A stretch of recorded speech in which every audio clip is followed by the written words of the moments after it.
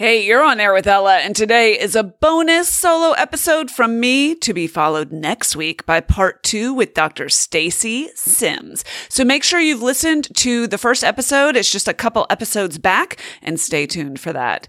Today, though, is a short message for anyone who feels like they're struggling with their mission, finding their purpose, or what they want to do next. It's also for anyone who has begun that journey, but then finds themselves comparing their own progress to other people's and feeling a bit behind, or less than, or like success may just be out of reach. Honestly, it's for anyone who wants to be living an intentional life and specifically does not want to live life on autopilot. So if that's not speaking to you today, just put this in your pocket for when you need it. And if you are up for diving into a message about purpose and intentional living and how not to deter yourself, then pull up a chair, get comfy, and let's go. Welcome. You're on air with Ella, where we share simple strategies and tips from people who are doing something better than we are. Whether it's wellness or relationships, to just living better and with more energy, or changing your mindset to accomplish more in your own life and succeeding however you define it. This is where we share the best of what we're learning from the experts, and we're learning more every day. Live better. Start now. Let's go.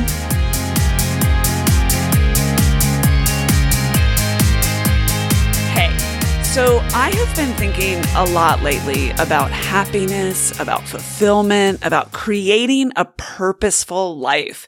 And those are all different concepts in my mind. And I've been thinking about what I am getting right in each of these areas and what I want to do better. That is, the recipe for living intentionally is trying to stay awake, right? And awake to the possibilities and awake to areas of growth. Maybe you can relate to this if you've been through a change recently, or you want one, or maybe you're in a new chapter, or you've just decided to start paying more attention to what's aligned for you versus what's not aligned for you, right? I mean, for me, I am always working on figuring out who I want to be and what I want this chapter now to look like and what I want to develop and mature in myself just as much as what do I want to turn the volume all the way down on and leave behind. That is all a part of living an intentional life, no matter where you are in yours. Living an intentional, awake life instead of an autopilot life, right? Like that is something that each of us cares about, or we wouldn't be here right now together having this conversation. So yeah, I'm casually trying to be the very best me and figure out what that looks like on a day-to-day basis. So I was genuinely, truly surprised by my strong, visceral reaction when I saw something online the other day. And it was very positive, so my reaction felt really weird to me at first. Here's what happened. I came across a post by a woman who had just accomplished something pretty cool, and by her account, something that she previously never imagined that she could do. Something that felt impossible to her. So there was this photo of her running across a finish line, and she had a huge smile on her face, and her caption was short and sweet. It said, "You can be anything you want to be." Boom, right? Like this was cool and I get it. Younger her would have been amazed to see older her do this thing that she had set her mind to and then done it. And I'm not a jerk. Like I see that. I get that. But my honest reaction, if I'm being totally honest, my honest reaction to her sentiment that you can be anything you want, AKA you can be anything you set your mind to. My response, it was, oh, that is such BS. Like that is such bunk. That is just not true. I know that sounds weirdly negative, but stick with me here because I think it is really, really important what we tell ourselves in the pursuit of our best life and in pursuit of living out the best versions of ourselves. And I believe we can actually shut down our momentum, shut down our progress when we set ourselves up with the wrong framework or the wrong expectations. All right, let me give you an analogy. For example, I might want to be Beyonce. Like maybe just for a month or a year, but like I think it would be absolutely amazing, uplifting, rewarding, powerful, and incredible to be Beyonce. But I cannot set my mind to it and be Beyonce. Like, if there's any equation that exists that adds up to being Beyonce, I don't have literally a single one of the factors that go into that equation. I don't have enough gigabytes, and you don't have enough time for me to list all the ways that I am not and cannot be Beyonce. So you can be anything you want. I disagree. Respectfully, I disagree. The truth is that not everyone can fulfill every desire that they might have. Some of us might dream of being a parent, but cannot be. Or maybe you want to be naturally athletic or brilliant or born rich or an Oscar winner. Like some people will be, right? But we can't be, quote, anything we want to be. And the blind pursuit has left many people feeling unfulfilled or less than. And that's why I think it matters. At the very least, comparison of your lot in life, of your day-to-day existence, of your body or your home or your job or your business or your vacations or your accomplishments, that comparison and the judgments you make in it, that will kill your joy.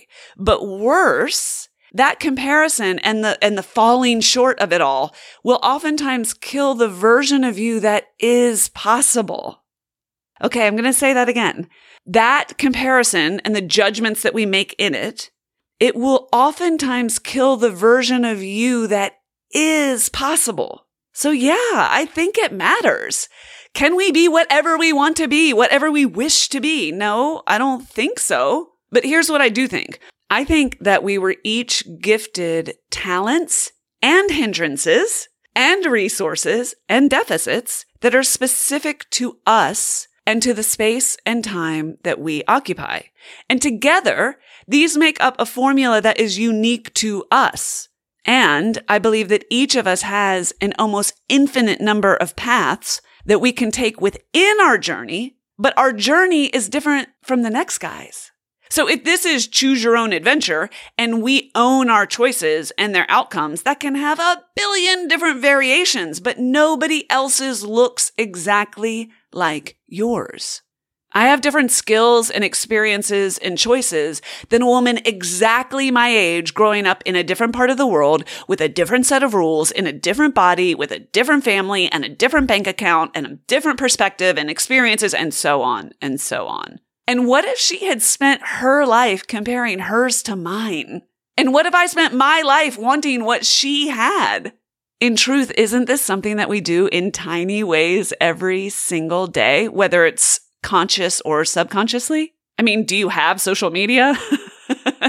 Do you have colleagues or peers? Do you have perceived competition at work? Have you ever wanted something that you can't have? Have you ever wanted something that is not at all made for you, but it just looks better than what you have? I know I have. In all honesty, I know that I have. And that was not just a waste of my time and a diversion, but it was actually a distraction from what is for me. It was a distraction for what actually is for me. So yeah, I think that this type of blind positivity, while harmless on the surface, can actually create a deficit. I think it's the wrong message. Incidentally, I think it's the wrong message for kids to say, you can be anything you set your mind to. I think there's a better message, and I think it's worth talking about. If we want to own our stuff, the good and the bad, the abundance and the lack that makes up our makeup, then I think it's more useful to know this.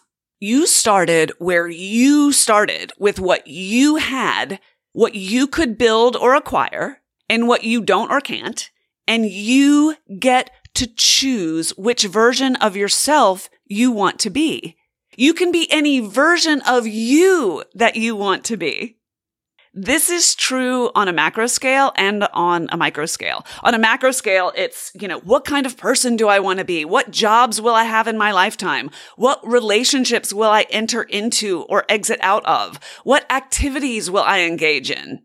By way of example, on a macro scale, for me, I was gifted a strong, healthy body, the gift of communication, a family, the opportunity for an education, the ability to think critically on occasion, and a talent for word puzzles, by the way, that is as impressive as it is useless.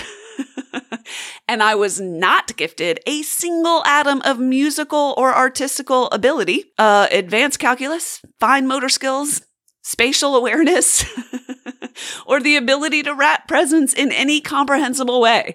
I cannot successfully choose to be Beyonce or a child prodigy or a math major, but I can choose the way that I will employ my gifts, just as you get to choose the way that you will employ and enjoy yours. That's the macro level. You get to choose which version of yourself you will live out. But this is also true in every tiny decision that we make in a day on a micro level, in relationship to ourselves, in relationship to others, at work, at play, at parenting, in being a friend, at taking care of our bodies, our minds, our bank accounts. It's living out the answer to questions like, which thoughts will I allow right now? What action will I take or not take right now? What version of me will I be here? Or which version of me am I cultivating with this decision? Am I embattled? Will I be a warrior? Or am I a martyr? Am I dependent or autonomous? Am I very passive or am I very aggressive? Am I outraged or am I empowered? Like, we are all of these things, of course, at different times. That's natural. We are like those old TV sets with the dials and the different channels to choose from. Some of the signals come in strong and some are fuzzy, right? Okay, I'm realizing in real time that I need to post a picture for those of you who don't know what it's like to have a television with two dials on it, and you might need like channel U on top and channel 43 on the bottom. Yeah, you can just Google vintage TV with dials as watched by our ancestors. Anyway, okay, so I'm a complicated TV, just trust me on this. And you are too. And like you, I have a lot of channels. I have a top channel that switches between businesswoman, a channel called wife, a channel called mom, sister, friend, triathlete, and so on, right? And on the second dial, I have thousands of channels, and they are called tired or energized, fulfilled, discontent, proud, hurt, aggressive, aloof, connected, loving, detached. There are a lot of channels.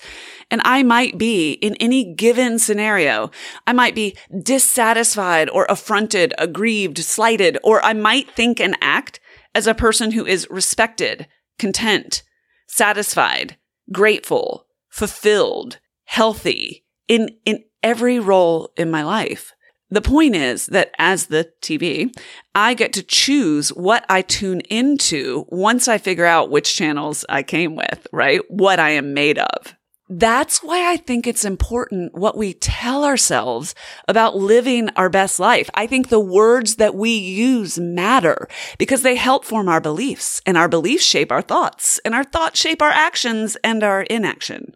How we view ourselves and how we view what we can accomplish shapes what we actually do and don't do. And you are here to live the best version of you. And I am here to spend more time choosing the choices for the person that I want to be.